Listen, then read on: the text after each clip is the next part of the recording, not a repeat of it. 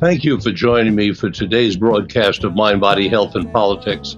I'm your host, Dr. Richard Lewis Miller. Our mission is to bring you information you can trust about important issues of our time.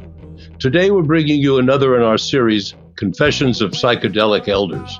In this series, prominent people in the sciences and arts are going to reveal to you, our listeners, and the world, details of their courageous sub rosa self-experimentation with psychedelics over the past decades.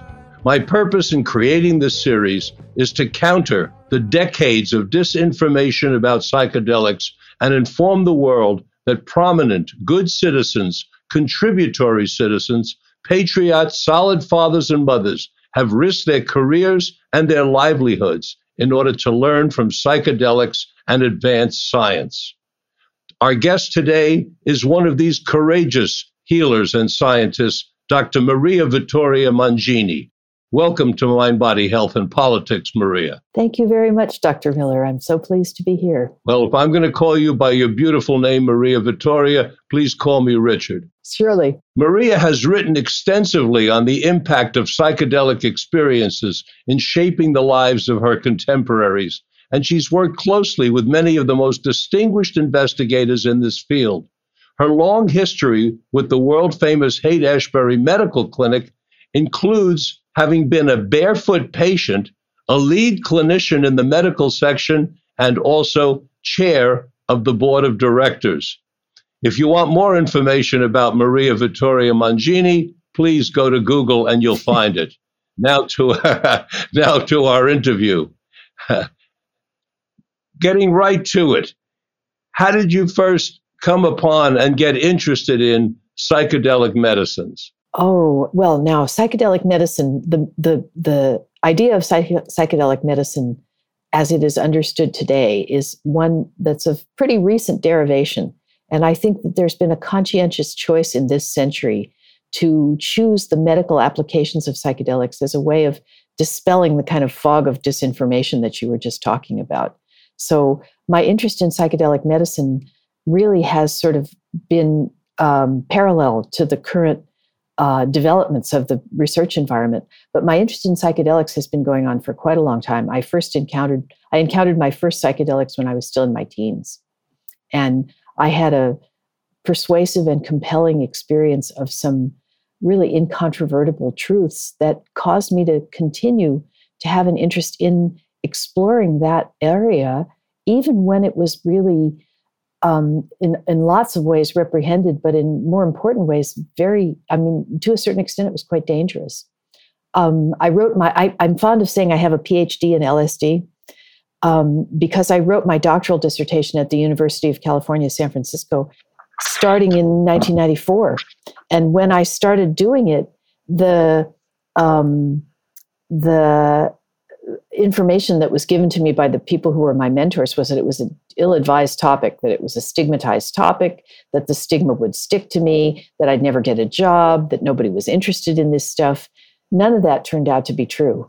But I did, in fact, the introduction that you gave to the topics of these talks really could have been taken from the results of my doctoral research, because I interviewed people who were at that time in their 40s about experiences that they had had with psychedelics and what the impact of those experiences was.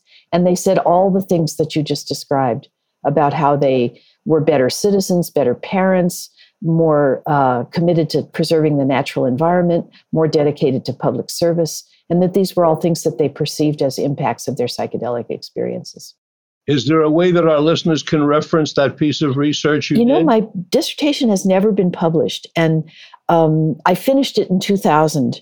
And what happened to me after that was what I describe as having the death bomb drop on me. I had about a 10 or 12 year period when there was always somebody, either in my immediate family or in my extended family, who was either very, very ill or actively dying. And I didn't pursue the kind of path of academic research that normally people do when they've completed a PhD. So I never published it. And as a result, a lot of it is the supporting parts of it are quite out of date. But I do have all these wonderful interviews from people. And so now that I've kind of rejoined that world, I'm starting to think about publishing it. Oh, yes. I would love to see those interviews transcribed, just as we're going to transcribe your interview today and include it in the book, Confessions of the Psychedelic Elders. You mentioned that when you first experienced psychedelic medicine, two words that caught my interest. One was truths, inconvertible truths, and the other, dangers. Tell us about truths and dangers, please. Well, I had my first encounter with LSD when it was still not an illegal substance, but the circumstances in which I took it were ones in which I was still living at home, more or less, and I was out of the confines of what was approved of by my pretty conservative Catholic family. So there was always an element of doing something I really wasn't supposed to be doing. But I had this very conventional and pretty rigorous religious education. I was always in Catholic school up to the time of 12th grade. And I think my teachers were trying to prepare me for a world in which I would go to college and there would be some atheistic professor who would attack my religion. And so I had a lot of education. I had a lot of Bible criticism and apologetics and stuff like that as a high school student. And I had been taught about certain traditions that are believed within Catholic dogma about things like what the state of human beings was before they ate the apple, you know. So when I first took LSD, I didn't feel like I was losing my mind. I felt like I was sitting in God's lap. And all those things, the preternatural gifts, the ability to talk to animals, the ability to be as big as the sky, the ability to travel through time, these were all things that I had been introduced to as part of the sort of pre-Edenic state of humans. So it didn't strike me as anything very strange. It struck me as something very sacred. And I became really interested in and committed to exploring it further. The difficulty for me was it kind of disconnected me from my religious upbringing because I really felt like I had been told that you could receive the body of God within in communion. But by comparison, the communion that I had received up to that point seemed like kind of a placebo. And when you mentioned the word dangers that you also had a sense of as a teenager with these medicines, what were the dangers that you associate? Well, I think the dangers actually developed alongside my early experiences because not long after I had my first experience, the substances became illegal. LSD became illegal in California and then nationally. And then my parents couldn't get me. I grew up in the Bay Area. I was born and raised in Burlingame. And my parents couldn't get me out of California fast enough. I wanted to go to the University of California in Berkeley, and they definitely wanted me to go somewhere else. And I ended up going to Vassar. But my parents didn't recognize that 15 miles away from Vassar was Timothy Leary.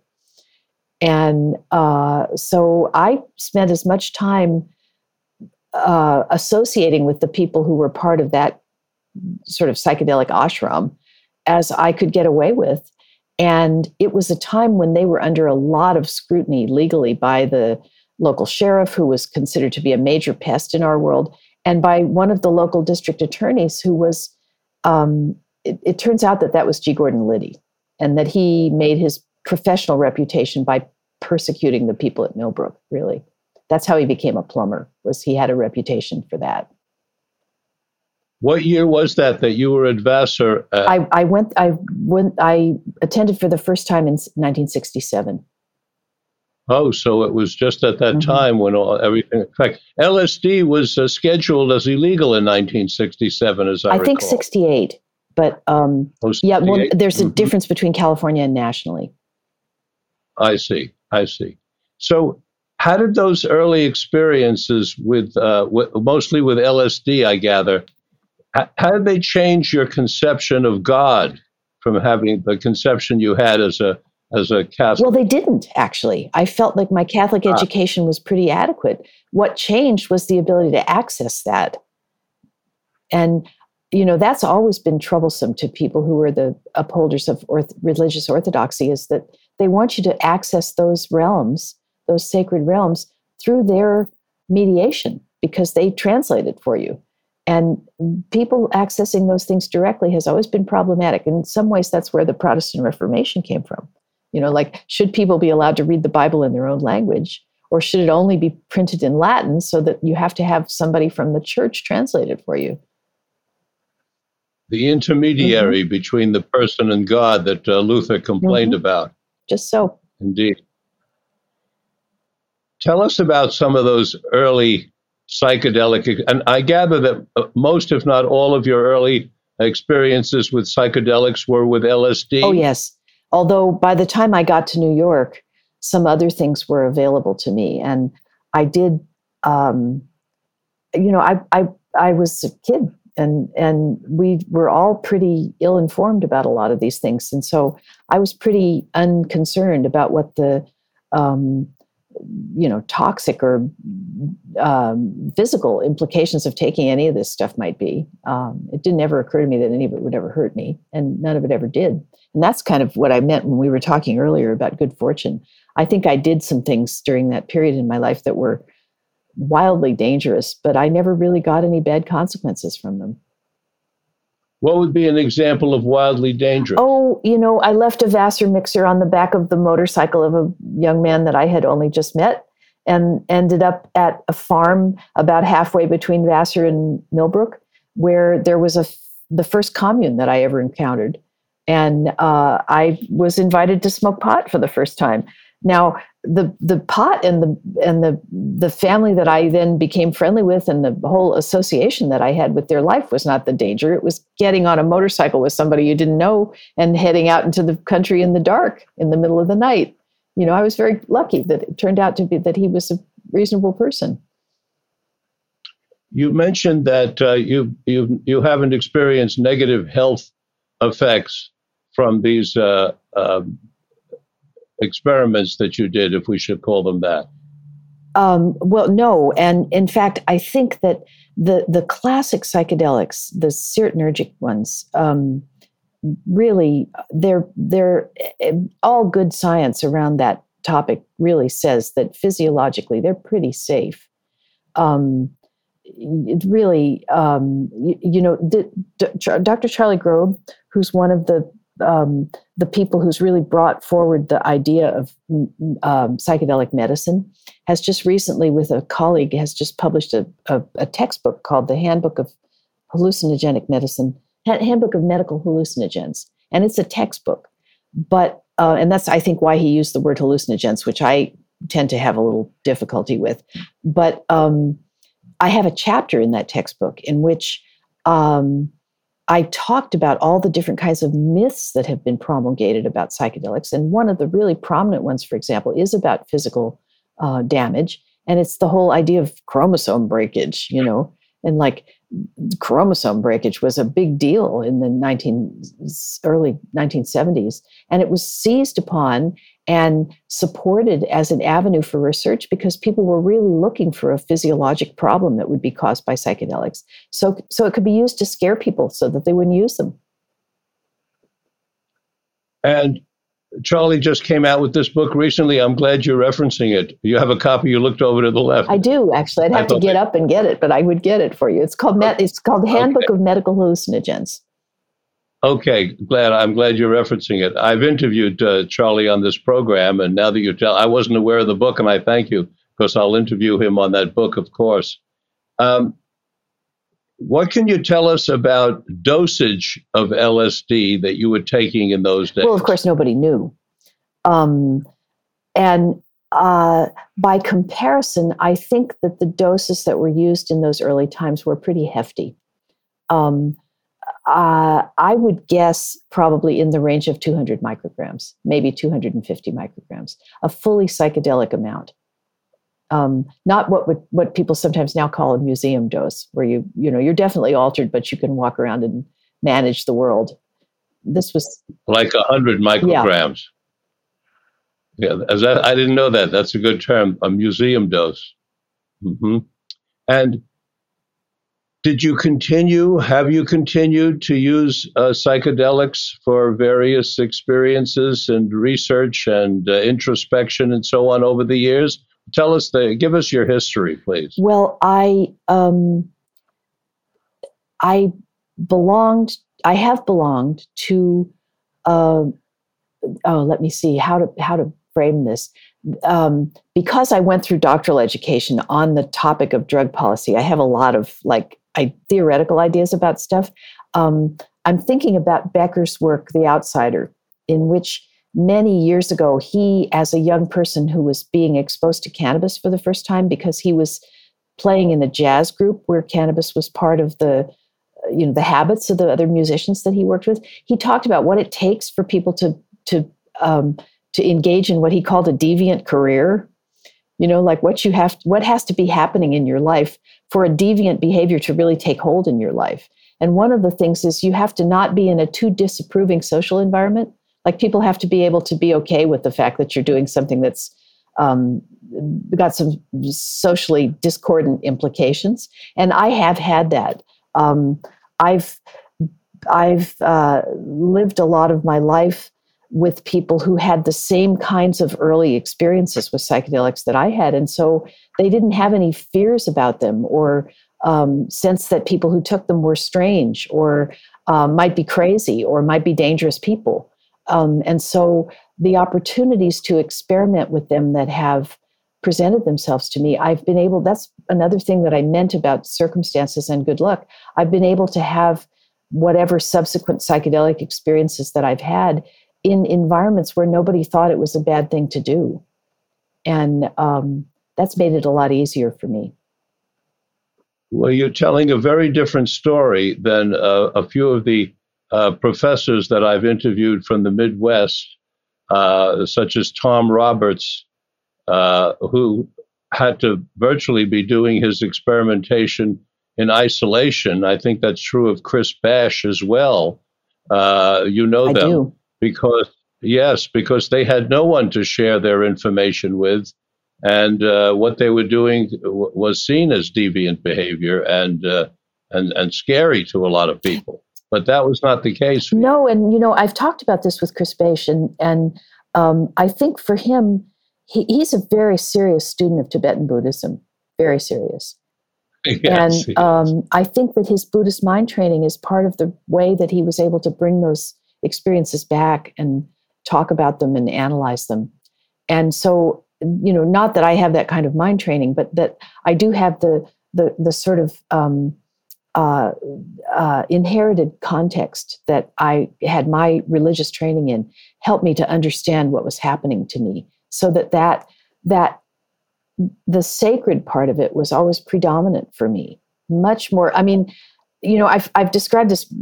Obviously, I wrote my doctoral dissertation about this, so I've done a lot of thinking and writing about this. But I've described the way that psychedelics have been used in this country, particularly in the last century, as being divided up kind of between the East Coast school and the West Coast school. And the East Coast school was the one that I encountered at Millbrook, where people were very serious, and this was like a meditative practice, and people went into a special part of the community where everybody knew that there was somebody tripping, and that was considered to be an energy center. And there was the translation of the Tibetan Book of the Dead, and all that kind of stuff was really taken very seriously and with a lot of moderation and quietness.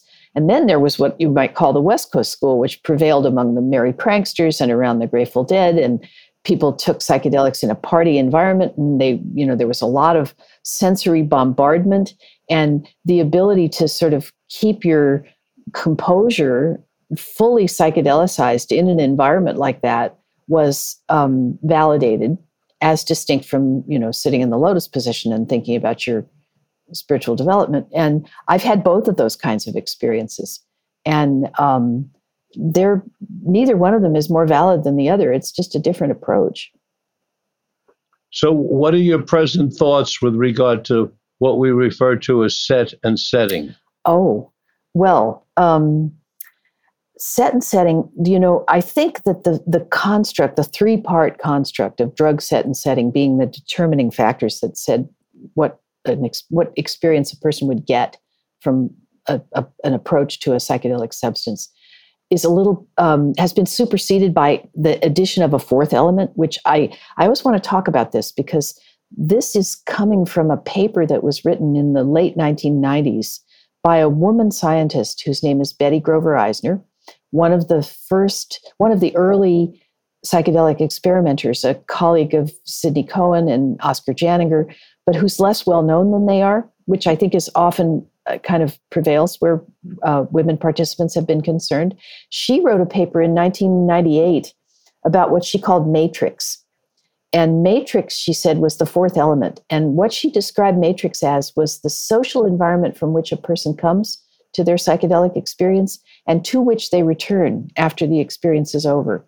And that is what has changed in this century, is that the way in which psychedelics are regarded in our contemporary society has radically changed. It's changed in the last 5 years. It's changed in the last 10 years. It's certainly changed in the last 20 years.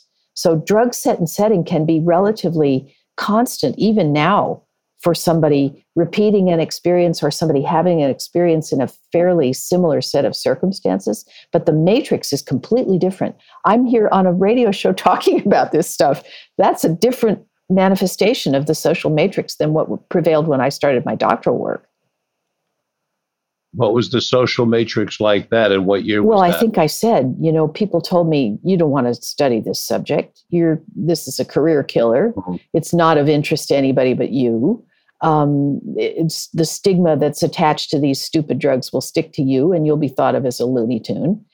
And I think people are able to undertake very serious study of psychedelics now in a way that they weren't then.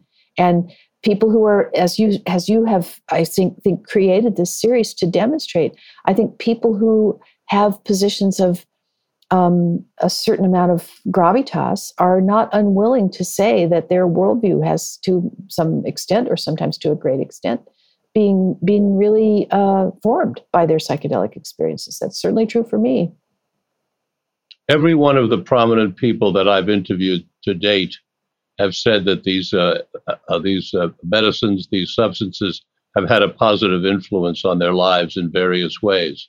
What I meant when I asked a reference about your social matrix was not at academia, which yes, you did mention before. I meant more in terms of your social matrix, in the neighborhood, at home, and the people you associated with. And well, that I didn't really mean it in academia either. I think that it certainly is true in academia that there is serious study that nobody reprehends going on about psychedelics right now. But people talk about their psychedelic use and the way in which it's benefited them. There's the whole world of Silicon Valley and creativity and problem solving and sort of functional uses of the psychedelics, which really began to be explored in the 1960s. There were people who were the folks that the group that Jim Fadiman belonged to in the South Peninsula. That was one of the things that they were really studying, was like they would have, there's some notable publications from that time about an architect who was trying to solve some design problems and how much help he got in trying to figure out, architecture is a game of inches. And you wouldn't think that getting high would help you solve your architectural problems, but it seems to have really done for him. And that's all exists in the literature. And Marlene Dobkin de Rios did some of those kinds of studies about creativity and how psychedelics could really stimulate you to think about things in a different way, which enabled creative activity that wouldn't have otherwise been possible. So the reality of this stuff has always been there. It was just that people didn't want to talk about it because you could get arrested. If you were a mother, Child Protective Services could be brought into bear because you might be thought to be an unfit parent for your children. You could lose your job. And at the very least, your neighbors would think you were crazy. And that has largely just been dispelled in the last 20 years or so, I think. Not everywhere, but in lots of places. In the social world, not in academia. You're saying it's been dispelled. Do you think it's been dispelled nationally, or do you think it's been dispelled perhaps in areas of the East Coast, the West Coast, and maybe one or two places in between? What's your sense of that? Well, it's difficult for me to really imagine what it's like to live in the middle part of the country because I haven't ever really done that. But I did with a couple of other women in 2007. I did start a women's organization. We've been guests at the Wilbur Hot Springs at times when we were having a colloquium. And there have been women that I have come to know by virtue of being in that organization, which is called the Women's Visionary Council, who are from different parts of the country and who would say that some of the adaptation and adoption of these sort of, I think, richer perspectives has been slower in their communities than it has been on the coast. We're going to take a little tiny sidebar here because you mentioned the Women's Visionary Council, which I believe you are one of the founders of with Annie Harrison. Tell our listeners just briefly a little bit about the Women's Visionary Council. It's important. Well, when Dr. Hoffman had his 100th birthday, some of his Swiss associates gave him an enormous birthday party and fest and a sort of a program that was intended to honor the significance of his work. And they invited what they considered to be the most important thinkers in the world of psychedelics to talk in Basel in his honor. And I had hoped to go and to participate in that conference, but about 2 weeks before it was supposed to happen, my father had a heart attack. And I just thought it was not an auspicious time to leave the country, so I didn't go. But Annie went, and Carolyn Garcia, who's the other founder, who's sometimes called Mountain Girl. And when they came back, they were in a state of outrage because there were about 75 speakers on this program, and only 4 or 5 of them were women. And they were like, "Where were the women?" You know. And we said, "Well, we could do something to fix that. We could start a colloquium where there would be a speaker group of 25 or so, and 2 or 3 of them would be men." And we did that, and we did it to create a platform where women's voices would be privileged, because we felt that was, it was symmetrical at the very least. And the early editions of those meetings, which were 3-day meetings, which we've held them every year since that time until last year. We took a hiatus because of the pandemic, but we've been holding these meetings pretty consistently. And we held the first of those 3-day meetings at Wilbur Hot Springs. And there were women who were very well known in the world of psychedelics there. Alison Gray was there. Cindy Palmer, who wrote Shaman Woman, Mainline Lady, and Sisters of the Extreme with her husband Michael Horowitz. So there were people who were well known for being female psychedelic thinkers and writers. And then there were people who had never presented before and never been in a public environment. And I think there was a certain amount of trepidation. We were really intense about security.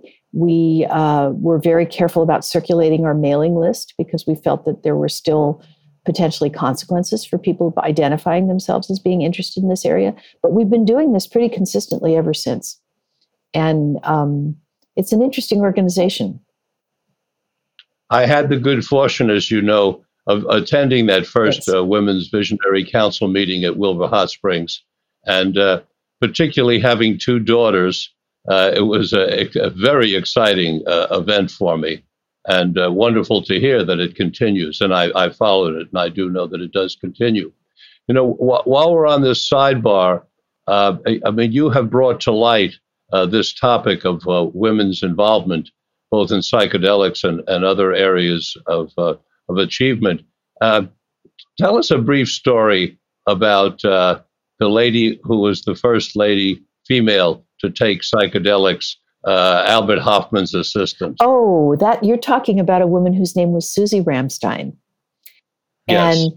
And I've kind of looked into her background because I think that she's a very interesting character. She actually has showed up in literature a couple of times previous to this latest level of exploration. She's in T.C. Boyle's book, Outside Looking In, and she's depicted as being this sort of besotted teenager who's kind of fallen in love with her boss. And that's how she ends up participating in Hoffman's early LSD experiment. But I doubt very seriously that any of that could really be true, because her actual background is that she was from a pretty conservative Swiss family, and she had a pretty orthodox early education. She went to finishing school, and girls in that era were not expected to go to university. So she went to a place where she learned how to cook, and she had etiquette classes and stuff like that. But after she finished that, she elected to join the Sandoz laboratories and took a training program to become a technical assistant for the chemists there. And when she finished, it was a 2-year program. And when she finished it, she was assigned as the junior assistant in Hoffman's laboratory. And so she did, chemical procedures. She checked tests. She prepared chemical mixtures that were going to be used in experiments. And when Hoffman was then engaged in looking for ergot derivatives that could be used medicinally, which was one of the things that Sandoz was known for. And he had some, a lot of this, even when he has described it in his own writing, it all sounds really kind of mysterious. He had some kind of intuition that one of the sequence of these ergot derivatives that he had been experimenting with, the 25th one, might have some extra characteristics that hadn't been fully explored. It had caused a certain kind of restlessness in laboratory animals, and I don't know whether that's what cued him or whether he had a prophetic dream or what the situation was that brought this to his attention. But he decided to resynthesize what turned out to be LSD-25. And in the process of doing that, in some mysterious way, which he couldn't even identify himself, he ingested some amount of the chemical that he was working with. And I later heard him talk about this one time in a psychedelic conference in San Francisco. And he said, a bench scientist, once he has established his laboratory habits, it's vanishingly unlikely that he would change his laboratory habits at any time. So the idea that he did something different that would have made him ingest some part of the chemical he was exploring really seemed far-fetched to him, but there really wasn't any other easily acceptable explanation for what happened. So he kind of let that explanation stay, and he never really claimed that that was the true explanation, but it was the most likely explanation. But, this was a time when self-experimentation and a professional environment where self-experimentation was quite acceptable. And so he decided that he was going to see if he could, he had experienced this feeling of sort of mild intoxication, and he was going to see if it could have been caused by the LSD-25. So he determined that he was going to take a measured amount, which was such a tiny amount that he couldn't imagine that it was going to have any effect on him. And then he was going to gradually increase his exposure to the substance until he got to the point where he could find some detectable effect that it might have. And the amount that he chose as the minimum possible amount that could be good for anything was 250 micrograms. So he took 250 micrograms in a glass of water. The only person that he told that he was doing this was his laboratory assistant, who was Susie Ramstein. And when an hour or so later, he started to have visual distortions and be dizzy and have all the effects that 250 micrograms of pure LSD could cause, he figured he'd better go home. This was wartime in Basel. There weren't a lot of private automobiles, and he had come to work on a bicycle. So he was going to go home on a bicycle, and he asked her to bicycle with him through the streets of Basel, 5 kilometers to his house, which she did. And then by the time he got home, things were really distorted. Even in his own home, he felt like things were, he felt like he had potentially poisoned himself, and he was quite alarmed. And he asked her to stay with him and to do certain things for him. He asked her to contact his neighbor and to get some milk, which he perceived to be a sort of universal antidote. And he was going to drink the milk in the hope that it might alleviate some of the possibility of poisoning, and also to call his family doctor, which she did, but his doctor wasn't available. So she found a substitute physician who would come and examine him. And the physician came and checked him out and couldn't find anything wrong with him. His eyes were dilated, but his vital signs were normal, and he couldn't complete a full sentence, but he otherwise seemed to be perfectly okay. And so Susie Ramstein called his wife, who was out of town at the time. She'd taken their children to visit her parents. She was in another Swiss city, and asked her to come home. And then she stayed with him until I think his wife arrived.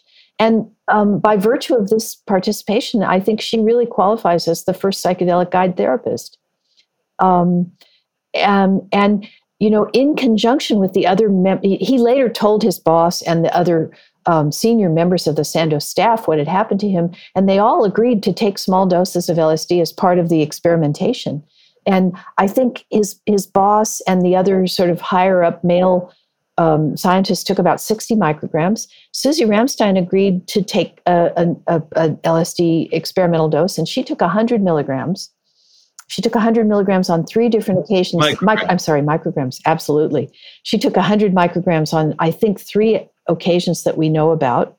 She also took a couple of other closely associated experimental substances that he was working with. And she provided data for the dose finding studies that were part of the early experimentation with LSD. So she was also clearly a scientist in this area. And she was also the first woman to take LSD. On the 12th of June, 1943, she became the first woman to take LSD. And what can you share with us about what is known, if anything, about the various effects of LSD at various dosages, ranging from, say, 10 micrograms, which is considered, what are they calling it, a microdose or brightener, up to 750. I mean, we know that Chris Bosch took over 500 micrograms 73 times by his report. This is not the area of my greatest expertise. I think of myself primarily as an historian, but there's a lot of excitement about microdosing. I think there's a lot of confusion about microdosing because I think by definition, a microdose has to be one that you can't feel. So I think a lot of people who report on the impact of their microdosing are not actually microdosing. There might maybe what you might call mini dosing, and I think that's because the very fact that they can report on feeling something means that it's not a microdose by definition. Mm-hmm. And I think this is definitely an area that really needs more serious exploration. And I'm hoping this will get funded and it'll really happen. On the other end, Chris Bache is a really serious guy. And I completely validate everything he's done. But I also think that there's a kind of world of heroic dose competition out there, which I find it's difficult to validate. I think that people who want to tell trip stories about the number of micrograms that they've consumed are kind of missing the point. And that's not what Chris's work is about in any case. I think I'm going to extrapolate a little bit from what I know from having talked to him about this. I think his opportunities to have serious LSD sessions were limited because of his circumstances and his geographic location. And he didn't want to kind of underdose. So he wanted to be sure he took enough to have a real experience. But he wasn't in competition with anybody to see who could take the most. And I find that to be really kind of not too interesting. Yeah, well, he went right to the cosmos each time. And he bypassed a lot of the intermediary areas, including certain kinds of introspection, if you will. Now, please share with us your development. You started in your teens, late teens, and maybe early 20s when you were at Vassar, and Boston wasn't so far away with Leary and Alpert. What will you share with us regarding your use of these of LSD during then your 20s, 30s, 40s, etc.? What happened after that? Well, you remember I mentioned I got on a motorcycle and ended up at a farm. And that farm, that was the best address I've ever had. It was Sohai Farms, SOJAI, Sohai Farms, Freedom Plains Road, Pleasant Valley, New York. And this was a family, a mother and father with 4 sons. who were very accepting of their sons' friends, girlfriends, wives, babies, psychedelic experiences, and other activities. And this was the first communal living environment that I ever really participated in.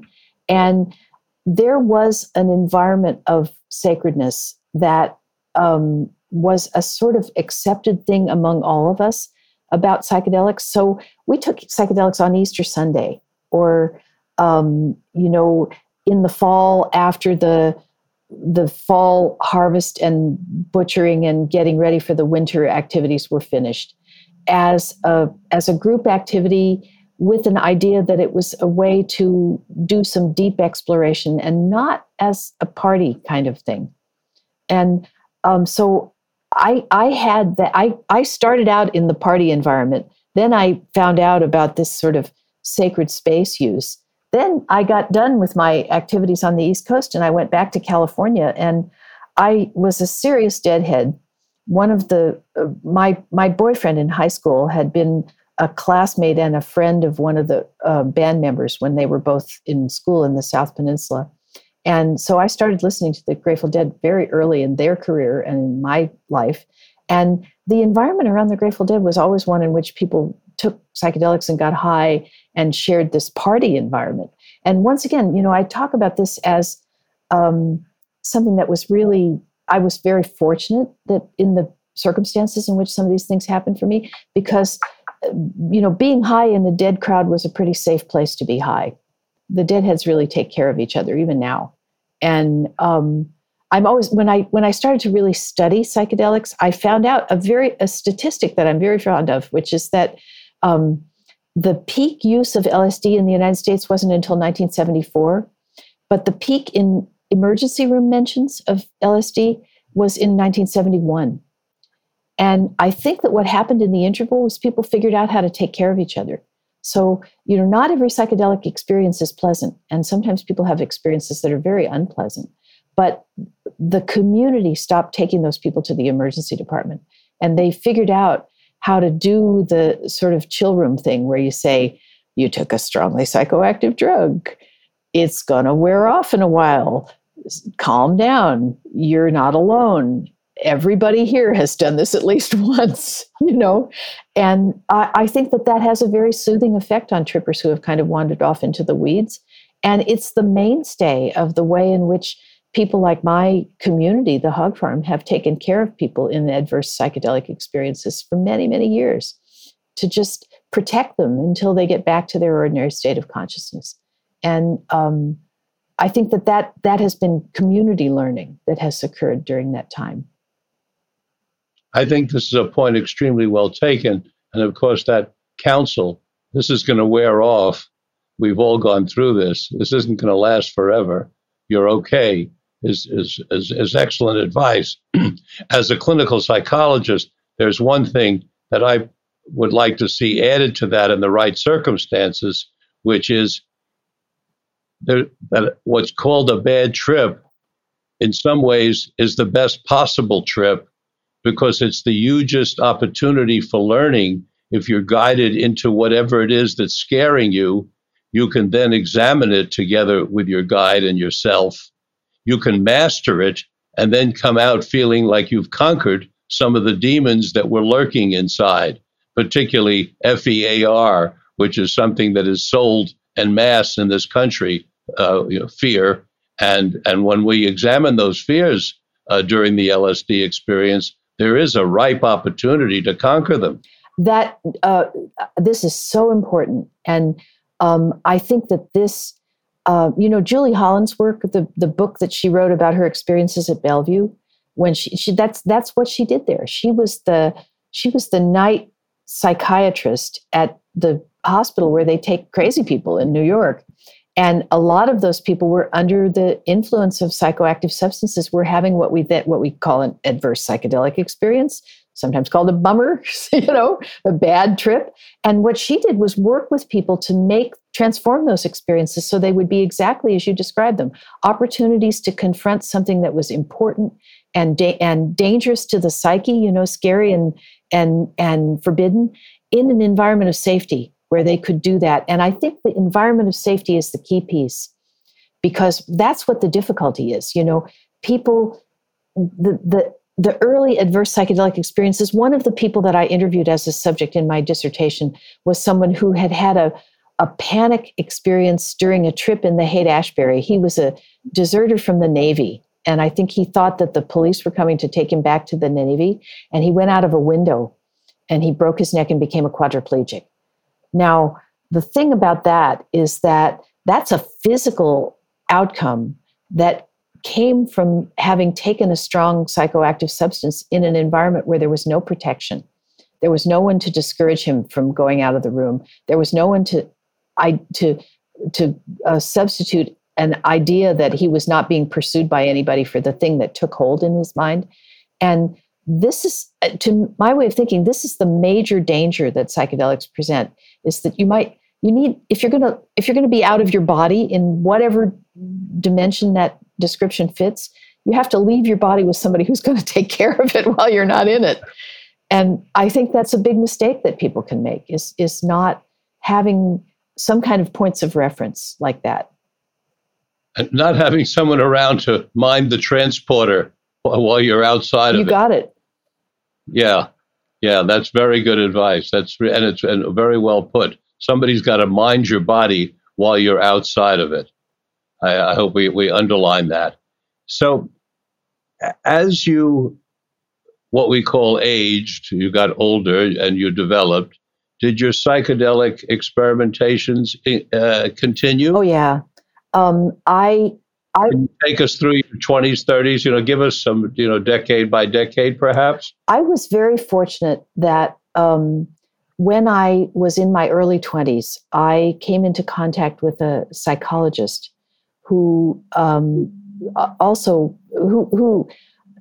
was a realm of psychologists who had been influenced by Tim Leary and who were part of the group that Tim had belonged to, and then there was the group of psychologists who were kind of the origins of the human potential movement and who were presenting the early work that was given at Esalen. And I fell in with somebody who was sort of part of that realm, who was very much an elder to me, and who was committed to the idea that psychedelics had psychotherapeutic capacity. And I became a participant in what I learned when I was doing my dissertation research to call a psychedelic cluster, a group of people who had a similar attitude and idea about how psychedelics could be used, and who used them together according to that idea. And I had a number of supervised experiences in connection with this psychedelic cluster over a period of years, with a variety of psychedelics. And, truth to tell, I think I have to report that for about 10 years, I don't think I had one pleasant experience. It was all about confronting different kinds of things, about myself, about the world in which I lived, about things I had already done in my life, about what my prospects were. But there were certain things that were profoundly reassuring and nurturing. And I almost always came out the other end of the experiences in a very still, thoughtful, contemplative place. One of the things that began with my very first psychedelic experience and persisted through all of these was that death has a bad rap. That, when you talk about fear, one of the things we've been primarily taught to fear in our lives is our own deaths. And death's not a period, it's a semicolon, And I really had the truth of that understanding brought home to me by psychedelics, both in my first and I think most startling psychedelic experience, and then repeatedly over a period of time as I kept taking psychedelics during different other phases in my life. Then, largely because of my association with this psychologist, I heard about the work of Stan Grof, and I went to some of the seminars that Stan and his then wife, Joan Halifax Grof, presented at Esalen.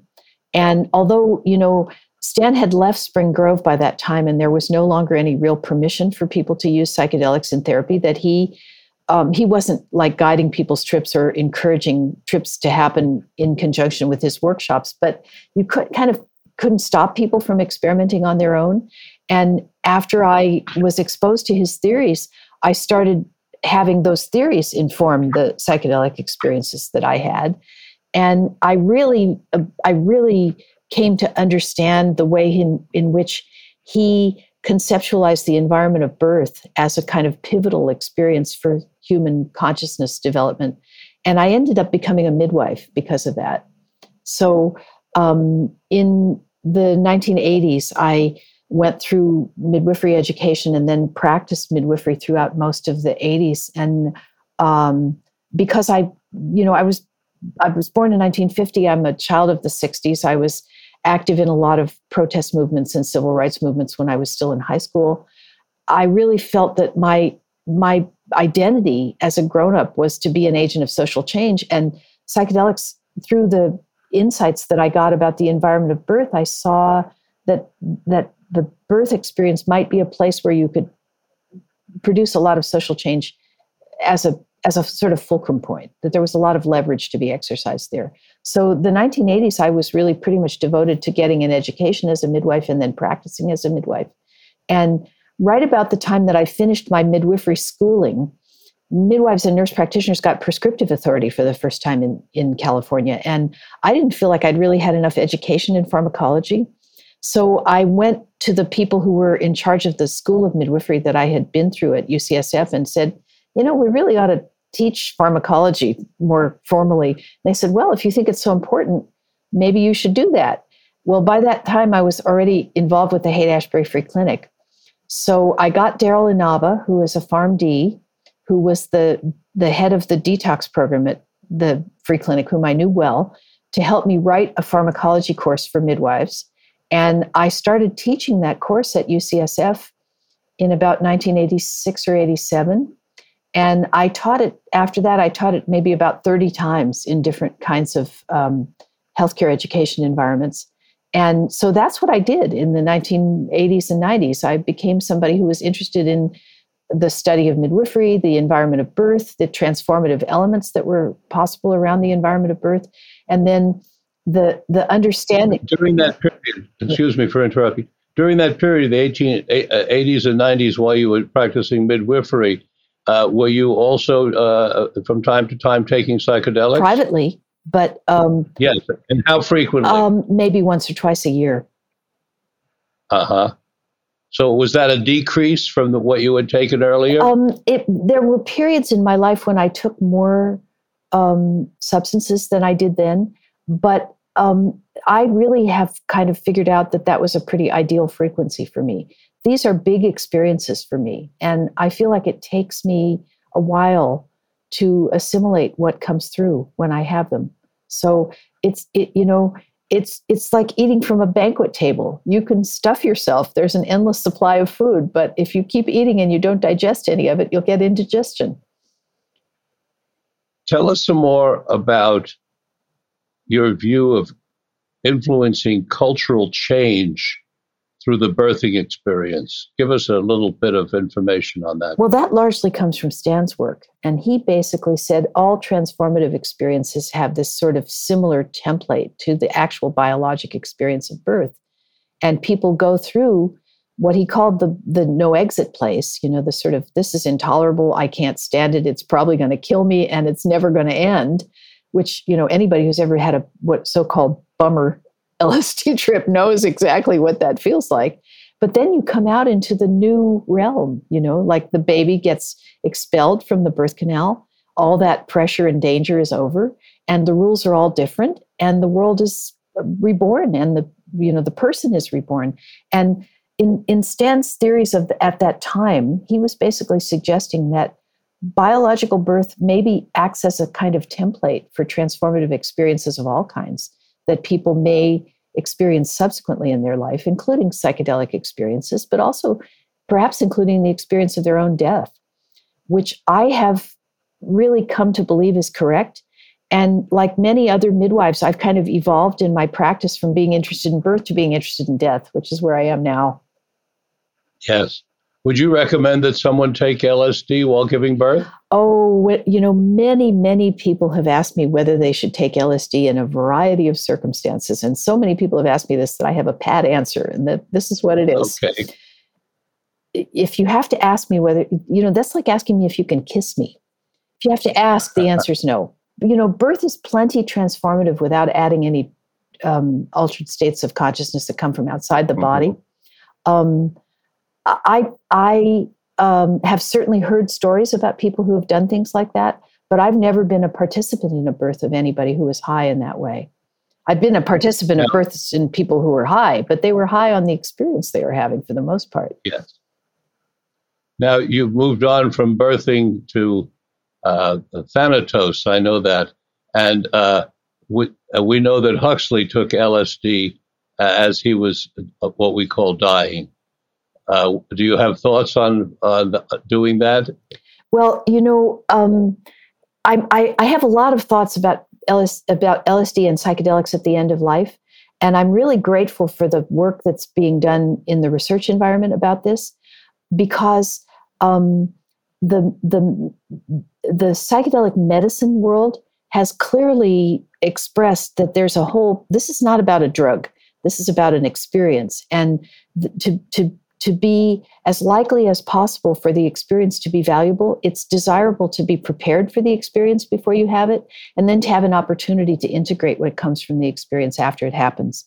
And I wouldn't think that somebody who is naive to psychedelics, just being given psychedelics as a part of the otherwise very intense experience of getting ready to leave one's body, would be as likely to profit from it as the people who've been lucky enough to be able to have it in that whole package. And I hope that that's where we're going with psychedelics at the end of life, that it might be something that might be provided to somebody with preparation and integration in a comprehensive environment, such as in a hospice environment.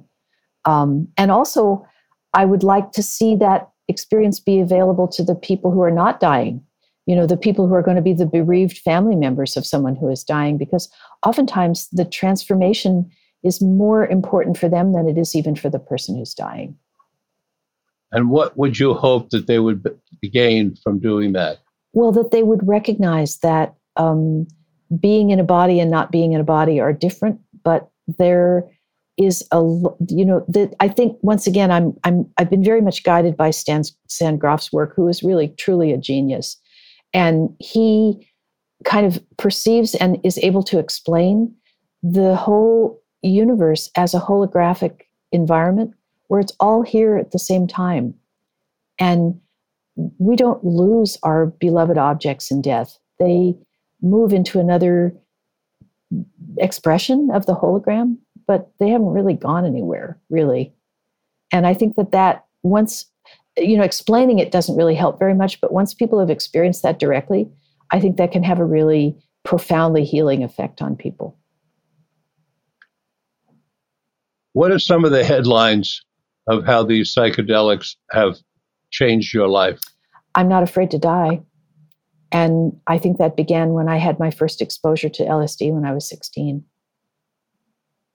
That's a big headline. Yeah. Dying is different. Death is one thing. Dying is something else. Yeah. And yeah. I'm not certain that I have the capacity or the development to face the experience of dying with the same kind of equanimity that I regard the idea of death. But I hope that is true, and I hope that becomes true in my life when it's time for me to do that. Amen. Or our women. Yes, another little piece of our language, isn't it? You mentioned earlier in the interview that there's a microdosing has caught on. Have you microdosed, and do you have anything to share, if you have, about the experience? I have microdosed with psychedelic mushrooms. And I have used the formula, I believe, that was developed by Paul Stamets, which is a tenth of a gram of psilocybe cubensis and 15 drops of lion's mane tincture. And that's a once every 3 days potion. Oh, using the 2 days off and 1 day on if you're going to do a regimen over a period of weeks or months. Yeah. I've talked to people who have done the regimen, and of course it's anecdotal, not scientific information, but I've been hearing some quite remarkable personality changes that people have accomplished. You know, that's like trying to see your own eyes. It's really difficult if you're going to have personality change to see it in yourself. I would be very interested to hear what the reports of people who are close to people who have been doing that and who feel that there's been personality change, how that's perceived by people other than themselves. That's a very good point. And I've interviewed this fellow, Paul Austin, who has this podcast, The Third Wave. And he said that he did the 1 day on, 2 off for 9 months. And he said it changed him. He believes that he became less introverted, more confident, more sure of himself. And he does have a group of people around him. And I think that's a great question to ask him to check with the people and see if they also notice those changes. That's a fascinating way to look at it. Well, I'm wondering if there's anything else we want to add to this interview. We're at about an hour right now. What have we left out? I would say these substances are not toys. To the extent that they've been used in a cultural container, there has always been a thoughtful, traditional approach to their use. This is one of the reasons that I have such an affection for LSD, because I feel like it's one of the areas in which I don't have to fear that I'm trespassing into somebody else's sacred lineage or history. If there is a cultural container for LSD, I'm it. But these are substances that are extremely powerful and useful, and they deserve to be taken seriously and sacredly.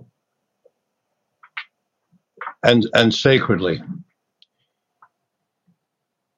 You're now in your 70s.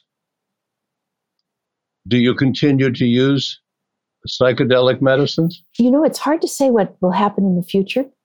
I've become a student of Stephen Jenkinson, a fellow whose writing I quite like, and I've actually traveled to Iceland and to Wales to study with him. So it's an indication that I'm serious about what he's talking about. And one of the things he says is, you have to give serious thought to the fact that there's no guarantee that you'll wake up tomorrow with all your faculties or at all. And so I haven't really got any specific plans for what I might do, but it's certainly an open issue for me. I have absolutely no reason to think that I wouldn't want to do it. But circumstances change, and sometimes very radically, as we've all learned in the last couple of years. Well, if this man has impressed you, as you have impressed me, I'd like you to spell his last name. Stephen Jenkinson, Jenkinson. And he's what I would describe as a stand-up philosopher. I will reference him and look him up. He wrote a very interesting book called Die Wise about his experiences in working with people at the end of life as a social worker. And he's a wonderful wordsmith. He's got a beautiful, beautiful command of the English language. Maria Vittoria, thank you very much for taking the time to join me today on this conversation about psychedelic medicine. Well, you're quite welcome. And Dr. Miller, I'm using your title for a reason. And I want to say that the Smoke Enders program, Smoke Enders and Coke Enders both, have saved so many lives and been so effective and had such an impact in the community that I think people don't appreciate how impactful you have been in your work. Oh, thank you. Thank you very much. Touched my heart. And thank you all for joining me for today's broadcast of Mind, Body, Health, and Politics, with special thanks to our producer, Charlie Deist, and our sound engineer, David Springer, who make this broadcast possible. Please join me again next Tuesday at 9 o'clock Pacific Standard Time for our next stimulating broadcast of Mind, Body, Health, and Politics. Until then, this is Dr. Richard Lewis Miller reminding you that good health is worth fighting for, and it's essential for life, liberty, and the pursuit of happiness.